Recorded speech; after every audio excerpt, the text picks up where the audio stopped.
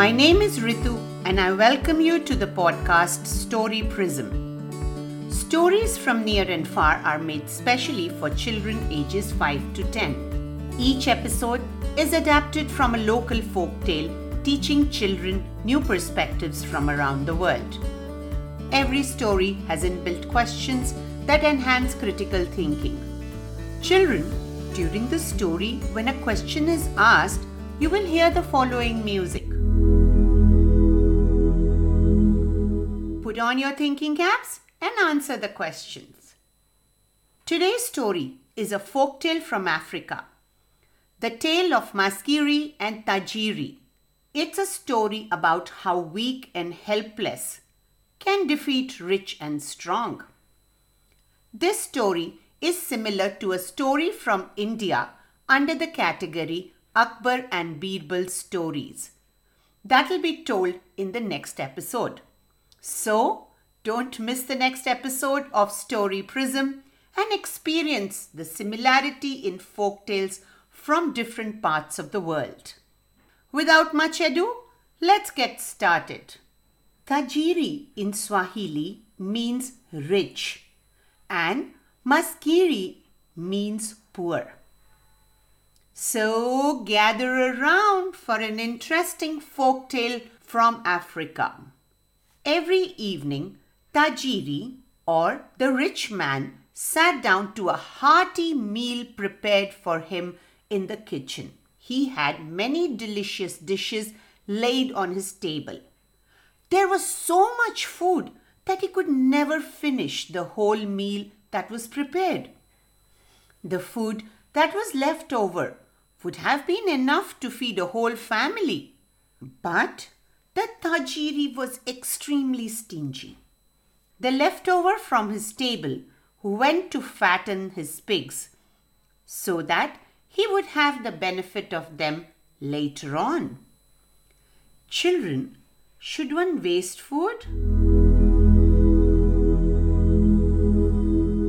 No, we should never waste food. Maskiri, or the poor man, lived on a shoestring budget, which meant that he couldn't afford the lavish meals. He only owned a goat that gave him milk and cheese, but his evening meal was usually nothing more than a bowl of porridge. However, he had found a way to make it more enjoyable. He would eat his meal sitting outside the Tajiri's kitchen, where wonderful smells came wafting through the open window. They made his mouth water, and the porridge seemed like a feast. Children, what's your favorite dish?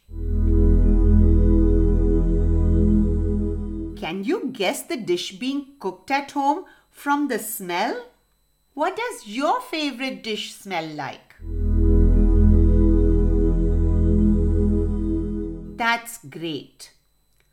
One evening, the Tajiri decided to take a walk in his garden to work up an appetite for dinner.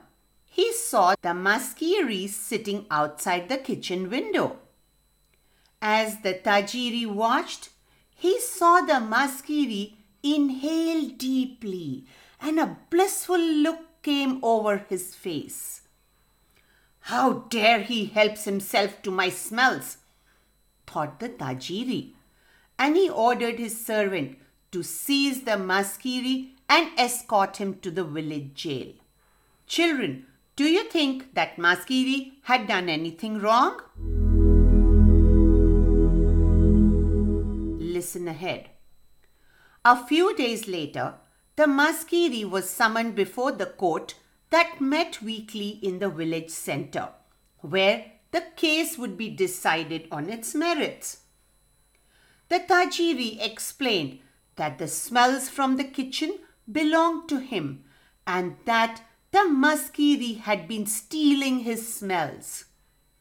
Hence, as payment, he demanded the Maskiri's goat, which was the only thing that he owned. Children, do you think the Maskiri would have to give his goat to Tajiri?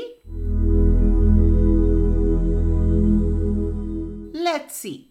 When asked to respond, The Maskiri looked very sad. He could only stare at the ground and shuffle his feet, afraid to speak. The village elders, who had been hearing the case, now withdrew to a shade of a nearby baobab tree. After a brief discussion, the village chief came forward and addressed the crowd.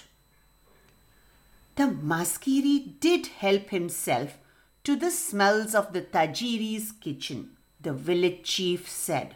However, he did not receive any food from him. We have concluded, therefore, that the Tajiri should not be given the goat. However, in fairness to him, we believe he should have the right to smell the Maskiri's goat whenever he wants. Isn't that funny? Well, the Maskiri was of course furious and left without saying a word. But the people of the village approved the decision. They felt justice had been done. Hope you like the story. Join me in coloring and tons of fun activities by asking your parent or guardian to log into www.rituvash.com. Once there, click on the story from Africa.